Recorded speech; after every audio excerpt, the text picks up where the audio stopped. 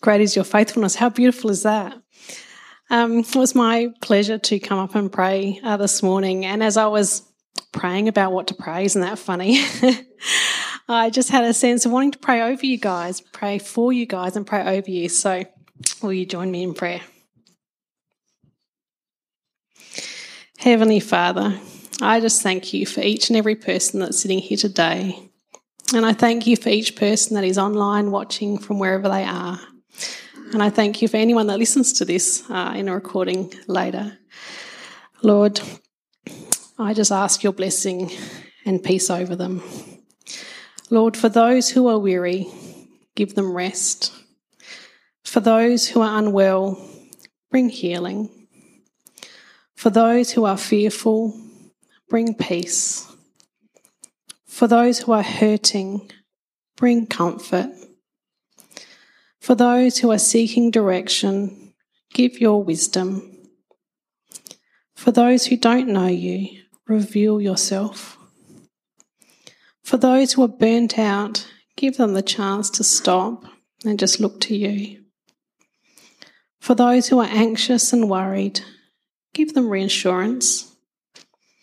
For those who are questioning their purpose, show them your way. For those who are struggling to trust you, show them you are trustworthy. For those who are facing things that they think are beyond their abilities, enable them.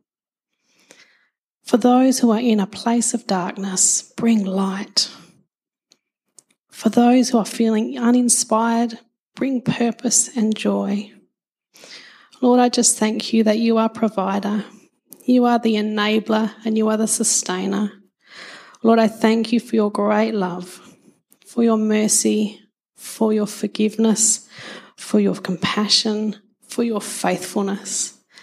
And Lord, I just pray over each of these people here, wherever they are at. I thank you for your great love for them personally, that they might know you as provider, know you as enabler, and just know that they have power through the Spirit to do what you have for them to do. Thank you for all of this in Jesus' name. Amen. Thank you, Mon. I'd just like to invite Mike Russell up to the front now. So Mike's going to share the message with us today. So really looking forward to what you have to say, Mike, and just invite you forward now. Thank you. Lovely to be here with you. And it's a bit of a treat, really. Thank you. Enjoy this. Thank you so much, Wayne. Long.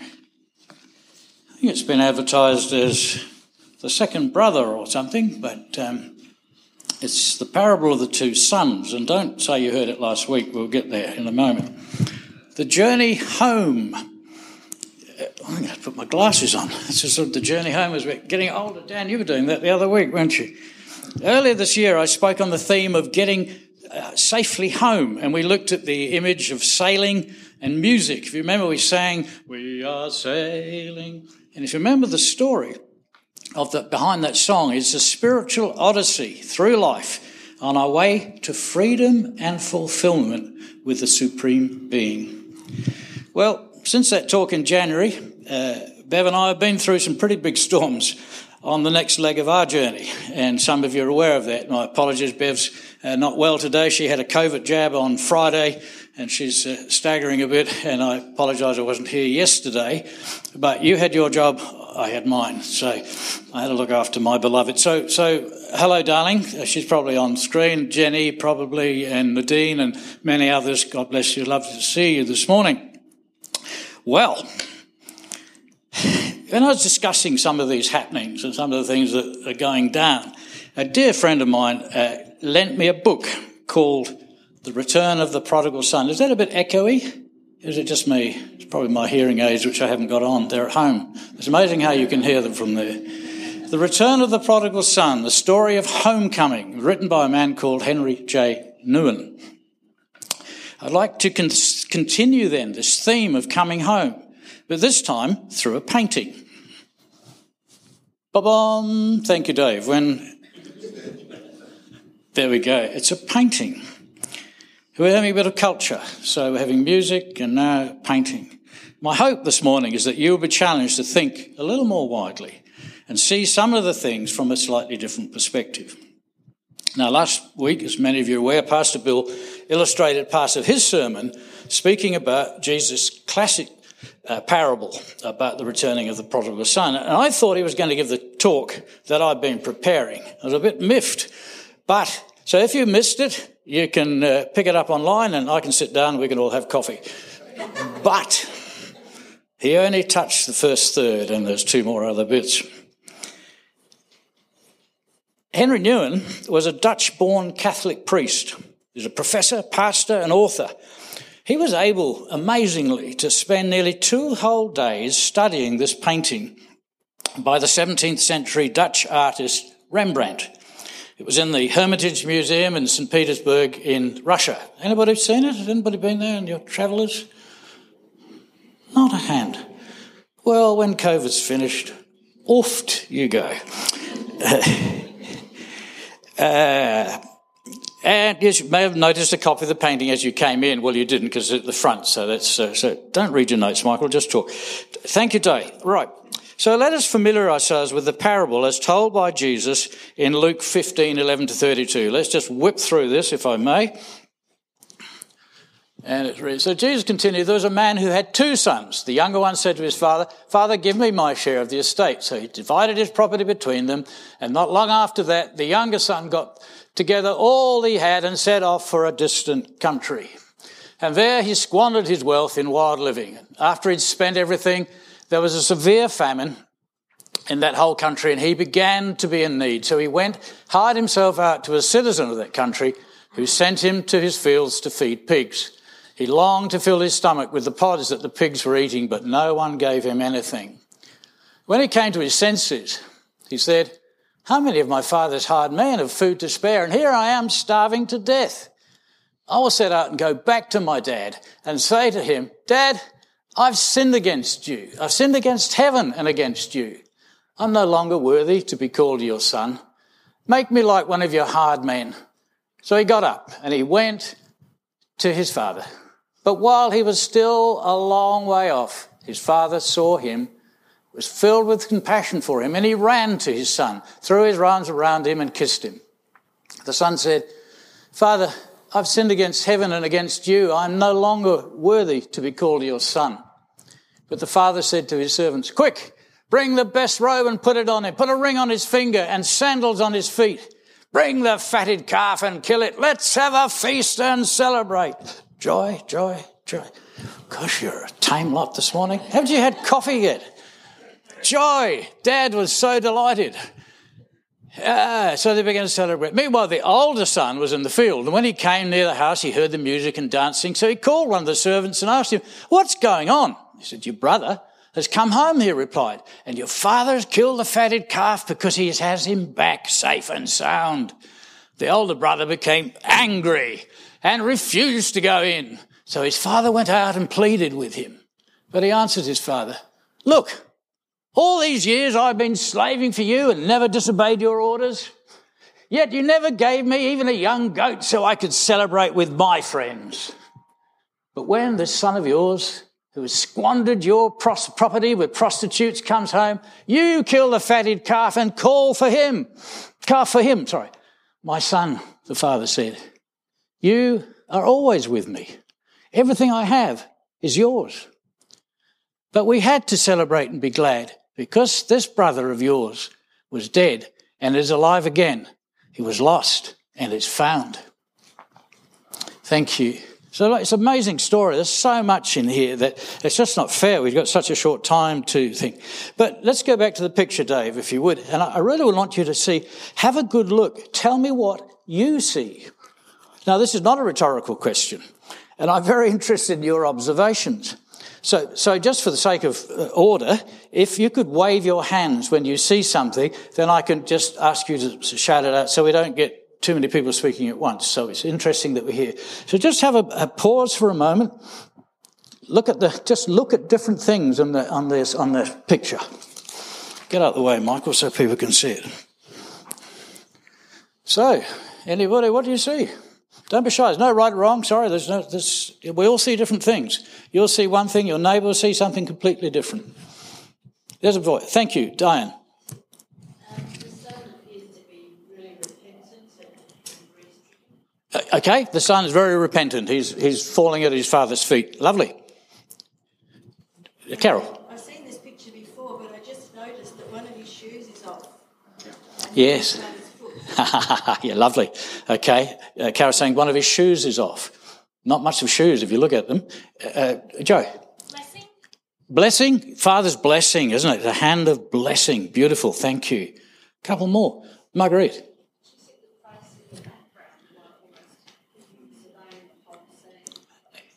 Lovely. There's figures in the background. There's actually another one right up the top. A number of figures observing. You know, it's life, isn't it? We're looking. What is this going on? Thank you. Great comments. Couple more. Ali.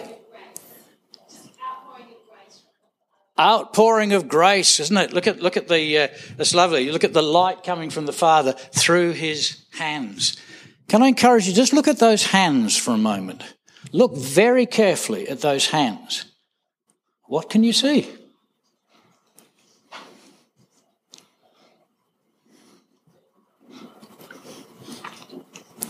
So there wasn't a comment on the hands, but the father's the only one embracing him. Yes, the one's embracing him. Thank you. Everyone else is at a distance. Yes, right, lovely. Yes, Father's the one that's embracing him. There's contact there, physical contact. Just look at the size of the hands. I don't know if you can see that. The one on the left is smaller, it's thinner, narrower fingers.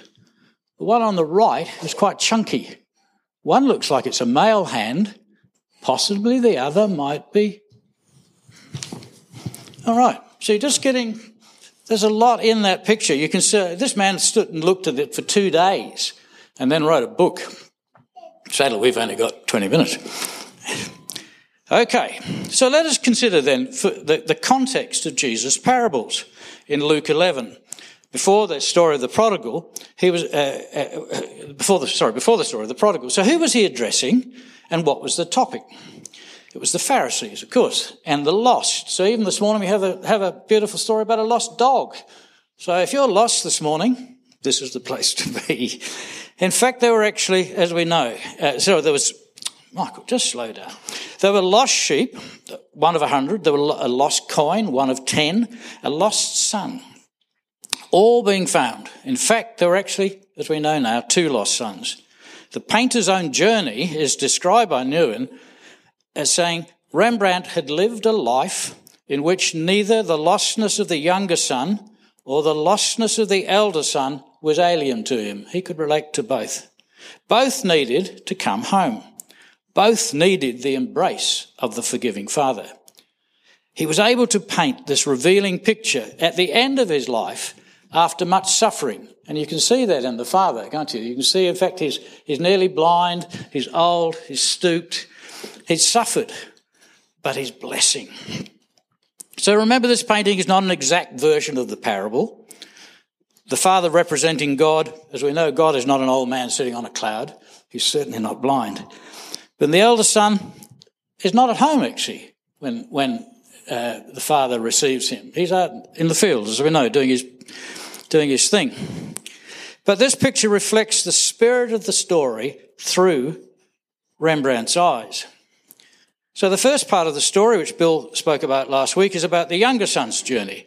And often we stop there and we major on the forgiveness and acceptance and safe return to home after the son realises what he has missed. He does that 180-degree turn, which we call repentance, and he's restored to his father. A wonderful illustration of the gospel. But Jesus spoke about a man having these 2 sons, the older son who was very different from his rebellious sibling. This son was reliable, obedient, lived to do his father's bidding. But when the older son heard that his wayward brother had returned and that his father had welcomed him back, he became incensed. In fact, when he heard the music and dancing, as we read, he refused to join that celebration. Instead, he had his own pity party in the field.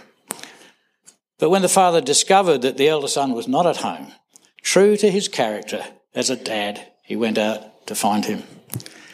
Newen makes an interesting personal observation here. He says that my true freedom I cannot fabricate for myself. My true freedom I cannot fabricate for myself. This must be given to me. I am lost. I must be found and brought home by the shepherd who goes out to me. Interesting thought, isn't it? So he's really relating to this. He realises he can't fix things for himself. He has to be found. He has to be restored by the shepherd. So it's a spiritual odyssey, isn't it? That Newen's been on, and also Rembrandt as he's looking at this. Where have we heard that before? The journey home. Freedom and fulfilment in the Supreme Being. The father begged his older son, he's furious and all that. And actually, a lot of people sympathise with the elder son because they say, I was doing the right thing and he's doing the right thing and why? Skye Jethani, in a book called With, is very helpful in regarding understanding these two sons. And I quote him a little bit, but the first story, son, has a core characteristic of what he calls a life from God. And some of us live that way. What can I get from God? Well, joy's world and all the bits and pieces, but what can I get from God? And so we see the younger brother grabs it and runs away. But the older son is different. He lives a life for God. And really to understand this in more detail is to read the book. But he's living for God. So he's being dutiful. He's being obedient. He's doing all what appears to be the right thing. But Jesus didn't praise the older brother either. In fact, his purpose in telling the parable is to show how both sons were lost. Both ways of relating to God, the Father, missed the point. To help us understand this, we need to look more carefully at the words that the elder son says, and it shows something quite disturbing. Notice where the older son rooted his significance. All these years I've served you. I never disobeyed your order. The older son lived to serve his father.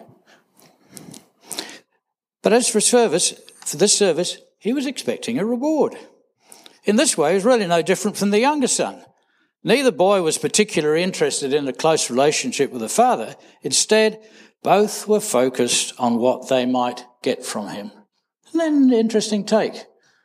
They didn't really want dad. They were doing things for him or grabbing things and running. The younger son simply took what he wanted, but the older son, being more patient and disciplined, worked for it. So what is our true motivation? Do we really want God? Or what we can get from him? Or get from life? I hear people say sometimes that, when I die, I'm going to heaven, I'm going to be there with my mates. Or I'm going to see mum. Or I'm going to see, they're all looking forward to seeing family members or something. And in fact, when we die, we're going to God. And that's a really important thing, isn't it? Yes, those other things we may well see in a different form to as we understand it. But primarily when we die, it says it's given to man to live, to die, and then comes the judgment. But we will actually stand before God. And for those of us that love him and know him, what a great day that's going to be. Oh, you look excited about the news. What a great day that's going to be. Here is the creator of the heavens and earth that embraces you, throws a party for you. He's just a wonderful, wonderful person. This is the, it's a lovely long Latin word, don't worry about it. It's a lovely thing. But this is the God of glory, and he's welcoming us up into his family. I'm looking forward to it. I really am. And you understand why Paul says that I'm torn between wanting to go to be with God. I want to worship. I want to be in his presence. And he's torn between that and staying here and helping other people find God on the journey. He's torn between that. He sees a vision of what it's going to be like. He wants to be there.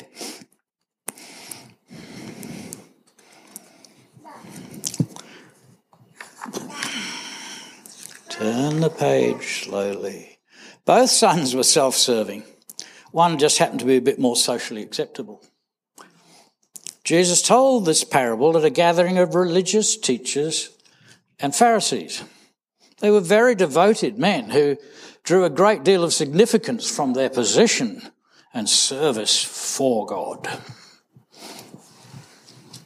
Look at the guy on the left. What does he look like? But Jesus reminded them that they didn't recognise him. Was Jesus trying to tell them there's something wrong with serving God or faithful obedience? Of course not. The problem comes when we find our significance and worth in serving and obedience. Obedience gave the older son, as it did the Pharisees, a sense of self-righteousness, a smug assurance, smug arrogance that became bitterness, resentfulness, and anger towards those who seemed less valuable. Think Jews, Gentiles. But is our heart filled with a love for God himself? An old hymn we used to sing years ago, if you're in a Methodist, is there room in my heart for you, Lord? Is there room in my heart? And I remember sitting there in a church full of older people and singing, yes, Lord, there's room in my heart. I was amazed because there were people like you, very conservative, very well behaved. But when they got the chance to respond, yes, Lord, there is room. And the roof nearly lifted off that church. It was amazing. The response to the love of God. So in all the three lost stories, the Pharisees know that Jesus is getting stuck into them. And they're very angry. They don't like that. They don't like to be told. The various thoughts and commentaries and all sorts of information that you can read, and they're all good valid points. Like as you look at the picture, you'll see different things, and there are many different things as people look at this parable. But I seem to think that Jesus is pointing out that they're so busy doing things for God that they do not recognise who he actually is. It seems that the behaviour of the religious people is preventing lost people actually finding God. No wonder Jesus is angry. One commentator points out that Jesus attracted the lost. They loved him, didn't they? The crowds came to him. But the religious drove them away. This commentator asks, what kind of people make up the majority in our churches? Are they lost people coming to find Jesus? Or are they religious? That's a bit of a in-your-face question, isn't it, John?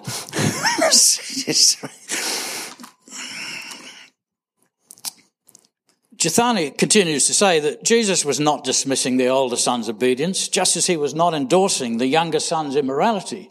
He was showing them both that the relationship failed to capture what truly deserves and desires from his people. Pouring lives into mission that we believe pleases God is not the centre of the Christian life. God is.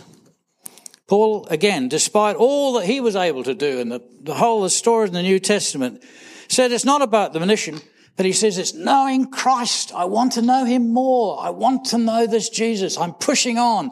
And he says, I haven't achieved it all yet. I haven't got to that point where I know really who he is, but I strive to get there. That's Paul. There's work involved with this, boys and girls, ladies and gentlemen. Work out your salvation with fear and trembling. I don't mean whether you get in or not. It means, do you understand the journey?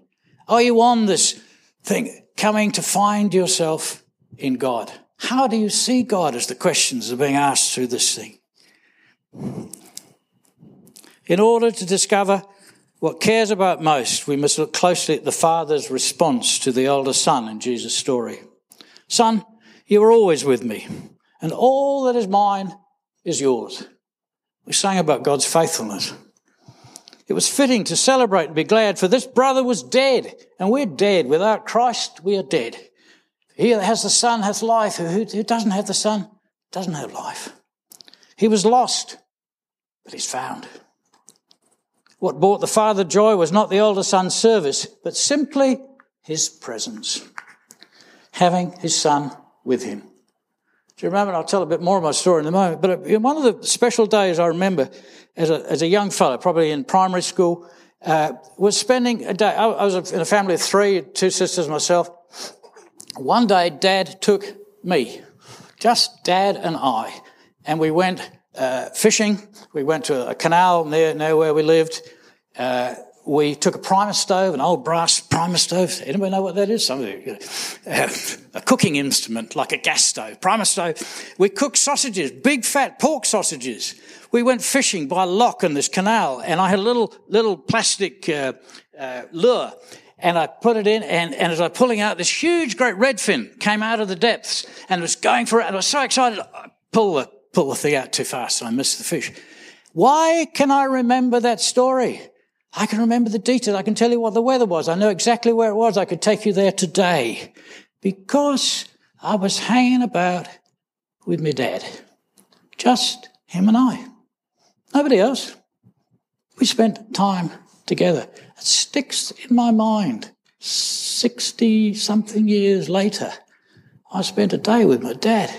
Just he and I. Just hanging about with Dad. Amazing. That's what he wants. There's more to that. You know there's more to that. But that's the bottom line, isn't it? Just hanging about with Dad. Jesus said, I only do what I see my Father doing. I only say what Dad says. When he shows me stuff, I do it. Like the lady. Be prompted by the Spirit. Return the dog. It's what Carol's saying. It's not hard. It's not hard living this relationship. It's not about doing so much as being. So, what the father cared most about was not his property and which son received more, but while they were fixated on their father's wealth, he was fixated on them. This is what many of us fail to understand. It's not about us. It's not about us. God's gifts are a blessing and his work is important, of course, but neither can nor should replace God as our focus. Isn't it shorter? Trevor, you're not here, are you? He would have this on his toilet wall. If you know Trevor, he has all these things. Man's chief end is to glorify God and to enjoy him forever. Man's chief end is to glorify God and enjoy him forever. The first commandment is love the Lord your God with all your and all your soul, with all your might and all your strength. And then out of that, love others. Out of that relationship, love others who are your neighbours. Reversing the rebellion of Eden and restoring what was lost can only be accomplished when we learn that at the centre of God's heart is having his children with him. I can relate very closely to the story, the painting, Henry Nguyen's story. It's a beautiful book. I really encourage you to get hold of it. $20 at Koorong on special. It's a wonderful book, such insight. And here's a man who's been on a spiritual journey, a long spiritual journey. He's been tutored by the best. He's studied, he's looked to God. And at the end of it, he very honestly and transparently says, I can identify myself in the younger brother. I can identify myself in the elder brother. But he comes to a different conclusion. If you will indulge me, I'll just tell you a little of my story, and I could probably divide it into almost 3 equal parts. But I grew up in a very wealthy family. No, I don't share this sort of stuff. The family owned a very large iron foundry and engineering business in England and employed about 600 people, so it wasn't a little concern. I was educated in one of the top English public schools, at a boarding school. We lived on a big house on acreage. We owned horses, had a boat. Hooray, hooray, hooray. Being the eldest son of over 5 generations, Samuel, Michael. Samuel. There's 5 generations. Isn't that funny? You know, you look at names, Samuel, Michael. Being the eldest son, I was destined for a position in the family business. But at age 15, the wheels fell off. My dear mum died tragically of cancer, and my wonderful granny died in the same year. Dad lost his wife and his mum. He very unwisely remarried too quickly. It was quite, I'm not getting emotional, it's just I've got a frog, but I might be getting emotional too. That was a tough time. He unwisely remarried too quickly, and it broke our family up. I dropped out of school at 17. I left home, 17. You know, we look at kids today and we think, I was 17, left home. And I started drinking heavily. I was angry, I was hurting. And after a few years in the wilderness, where my promising career in the family business turned or morphed into, progressed into a job, I was a farm labourer, picking potatoes. And a little later on, I got an even better job. I was a deckhand on a fishing boat on the North Sea in the middle of winter. Well, after a couple of years, Dad rang me up and he said, come home, boy, I got you a job. And I was sent to London, where a position was created for me in a large engineering factory. I lived and worked there for a couple of years before I was sent to Germany for 12 months. That's how it was. You know, oh boy, the common market's coming up, you need to learn a language. Germany. Pack your bag. That was the life I lived with my father. I was then 21. I came home broke and with ulcers from drinking too much beer. That was my sole token thing. I didn't have any money. All I got was a pain in my gut. I was still an emotional mess and I was lost. I did work for my dad for a short time and we didn't get on, and I was very badly behaved. And that is a very English understatement. I was dreadful. I'm embarrassed when I think about what I did or didn't do. But then, finally, about age 24, I met up again with an old close friend of mine who was visiting. He'd come back from Australia, from Adelaide, where he'd emigrated some years before. He'd done the £10 pond job and came back to visit his family. I could see that he'd changed. He was very much at peace and he'd found something that had changed his life. So within a few months of meeting him, I turned my back on my family, the business, and I booked a one-way ticket. Why did I do that? A one-way ticket. And I set off to find myself. And as I reconnected here with my friend in Adelaide, he took me to church, which I was very hesitant to go to, mind you, where Jesus revealed himself to me. He found me. It was an amazing encounter, and my conversion really was just like one out of the book of Acts. There were all sorts of supernatural occurrences. I had visions. There was actually a vision. My friend's fiancée at the time actually had a vision of me going forward and giving my life to Christ in the old Crusade Hall, David. Actually going forward, she actually saw me in a vision. God was praying about this wretched man that was coming from England that was going to take her boyfriend away anyway.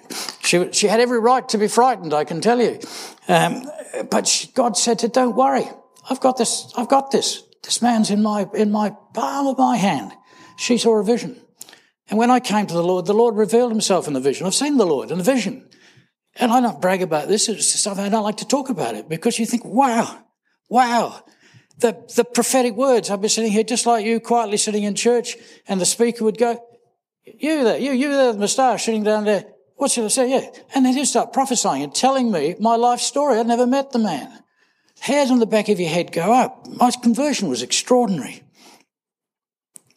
But a very important part of this new life was meeting the lovely Bev and her wonderful, warm and welcoming family. And they were amazing for not what I had experienced, but a family that loved and embraced you and being British. They hugged me. I was terrified.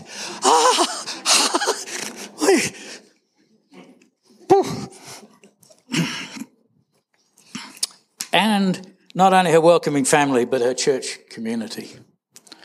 Jesus Christ has changed my life. And I've experienced over and over again his reality, his presence, and his peace, and his faithfulness. The second part of the chapter is as I joined the church and started serving. But looking back now, I can see that the emphasis was building the church, working for God, but very little emphasis on building a relationship with God. You know, it's interesting, isn't it, how we put the emphasis with doing something for God, just like the elder brother. In practice, I became a good churchman, not necessarily a good follower of Jesus. Theological terms, for those that like big words, my sanctification became my justification. In other words, because I'd set myself apart to serve God, I felt justified. That's not what it's about, is it? Our justification comes through Jesus and Jesus alone. So, just like the Pharisees, my good works became the way I mainly related to God.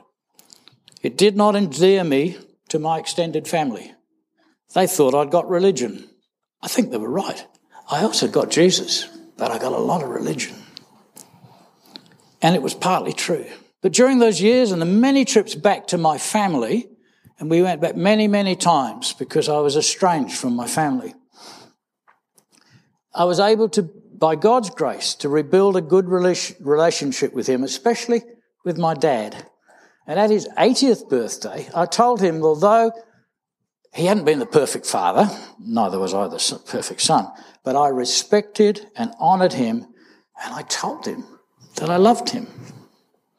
He was very embarrassed. Don't you ever say such things again in public.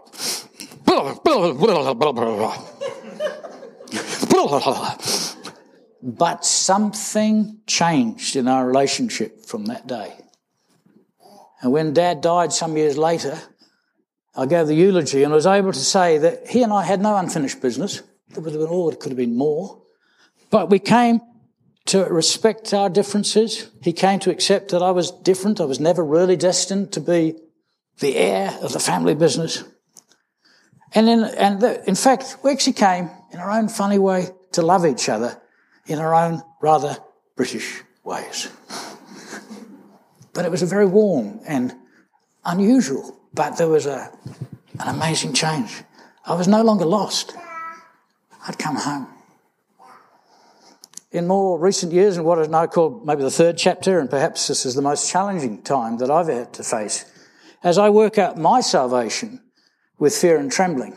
It's not as that my salvation's in doubt about where I'm going, where I'm headed, but in the sense of I have had to face myself, to actually realise it's not all about me. I tell you what, it's a terrible and humbling experience. And I mean that sincerely. You asked my Bev. I was absolutely rocked to the core when I realised suddenly, I'm very slow. I thought, thank goodness you're not like me. But I was just this point where I go, oh my goodness. As a friend says, you sit on the edge of your bed and you're thinking about life and you're pondering and you go, oh my goodness. It's not about me. It's very frightening. I hope you don't have to experience that because you worked it out that it's all about God. But I'm very slow. I told you that. As I contemplate much of my life, I painfully saw and continue to see that it has been more about me than anything else. I'm still grappling with that. And as I start to read more widely and reflect and consider the lives of others who've gone on before me, I'm beginning to realise that God does not want me to remain in some areas as the younger brother or grow up to be more like the older brother in faithful duty, but actually to become like the father. This is the third and most important stage of the story. And let me just read a little bit from Henry. He says, I'm now faced with the hard and seemingly impossible task of letting go of the child within me. Paul says it clearly. When I was a child, I used to talk like a child and see things as a child and do things and think like a child. But now I've become an adult. I've finished with all my childish ways. It is comfortable to be the wayward younger son or the elder angry son. Boy, that's sharp words, huh? Our community is full of wayward and angry children. And being surrounded by peers gives us a sense of solidarity. Well, they're all like me. I'm like that. I can't help it. Yet the longer I'm part of the community, the more the solidarity proves to be the only way station on the road to a much more lonely destination. The loneliness of the Father. The loneliness of God. The ultimate loneliness of compassion. It is a lonely journey. It's a lonely journey for Father waiting for his kids to come home. The community doesn't need yet another or a younger or elder son, whether converted or not, but a Father who lives with outstretched hands, always desiring to let them rest on the shoulders of his returning children. Aren't they beautiful words? What a journey this man has been on. How honest he is. I just so encourage you to read the book. So Rembrandt portrays the Father as the man who has transcended the ways of his children. His own loneliness and anger may have been there in Rembrandt, but they've been transformed by suffering and tears. And that's what you see in that man, is the old man who's nearly blind, getting to the end of his life, been through hardship and suffering. But look at him, lonely, blessing, enjoying his kids coming home.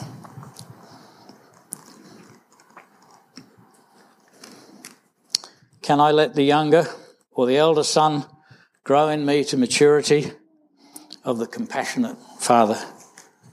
And that's the challenge for us, isn't it? Whether we will want to stay the child, whichever brother you may or may not relate to. And some of you are a long way up on this journey. And I'm not trying to tell it. I'm just telling my own story. I'm telling you that. But I tell you what, I've never been closer to God. I've never enjoyed my life more. There are challenges, yes, there's stuff that's going down. But it only strengthens my resolve to push forward into this God, to meet with him, to see the God that has planned this universe, that holds it all together in his hands, and he's chosen you and I. What an enormous privilege. Being confident of this, he that began a good work in you will carry it out to completion until the day of Jesus Christ. We're on that journey. God's promise, God's faithful. He will bring it to pass. This is partly what that beautiful picture represents, us coming home, being with the Father, ultimately like him. That's what I think it's all about.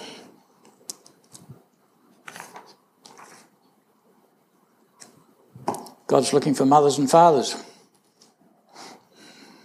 Doesn't want kids. He says this, please grow up. Do the journey. Read the books. So home is not so much as a destination, but a relationship. Home is where the heart is. So we've seen Jesus' parable, your story, my story. A picture here, what it resembles, part of somebody else's story. Perhaps in the parable, the hardest conversion to go through is the conversion of the brother who stayed at home. Will you trust God with your heart? Thanks, Nadine. Yeah. Where are you drawing your significance from?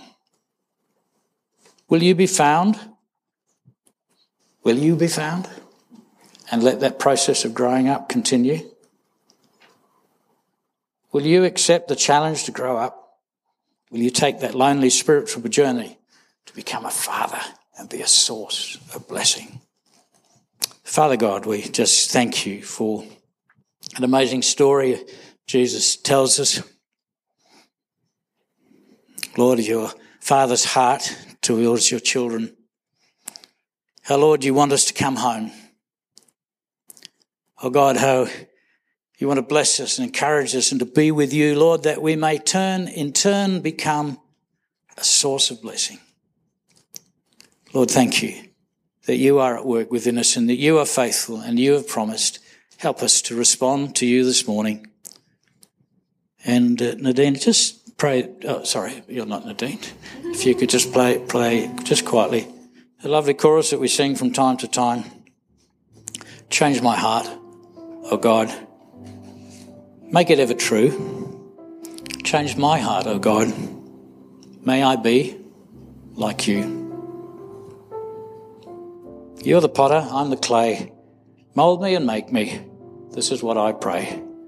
Change my heart, O God. Make it ever true. Change my heart, O God. May I be like you. Would you like to stand with me and we'll just sing that story together? No, let's just big pause. Please stand, sorry. And just play that quietly. Kathy, you'll be so kind. And just pause for a moment. Just talk to Father. Don't be embarrassed to talk to Dad. Say, God, I got it wrong. Lord, I've tried to find my significance in other places other than you. Sweet Spirit, reveal Jesus to us. Lord Jesus, thank you that you reveal the Father. You reveal his heart. You are the perfect man. Oh, Father God. Daddy. Daddy, Daddy, Daddy, Daddy. Lord, I know our earthly fathers fail us sometimes and we get muddled up by that. But you, oh God, as our heavenly Father, you never fail us. Your faithfulness is forever. Change our hearts, Lord. Let us be more like you. Let's just sing that quietly together. Change my heart, oh God. Make it ever true.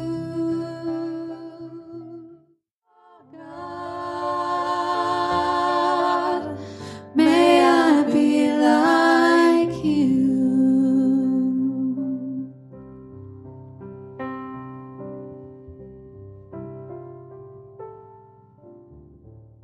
And Mike, thanks so much for being available to share what is a strong message from the Lord. I know it would probably been easy for you to have been elsewhere today with things that are going on, but I really appreciate you being here to share from the Scripture, from those who've written, but also from your life. I guess my prayer for all of us this morning is that we go from here today and into the week, and those words and that wisdom will just rest on us and just cause us to draw closer to God and get our focus right. And just our walk will be stronger with Him as a result. So that's the end of the formalities for this morning. There's an opportunity to hang back for a while and catch up for a chat and a coffee. There's an area people probably know of, the grassed area out the back as well, where kids can go and play. And parents, please feel free to grab a drink and go out there and just be with your kids as well. So there's sort of two areas to mingle. If you've feel the need for someone to stand with you to pray this morning, as always, there will be someone in the prayer room just to the right as you're going out the back as well, to have someone and just stand with you and pray over any matter that you'd like to pray about. So, trust you've heard from the Lord this morning. Just hope you go on and have a great week together with people and with the Lord. And we look forward to catching up again next week. Thanks.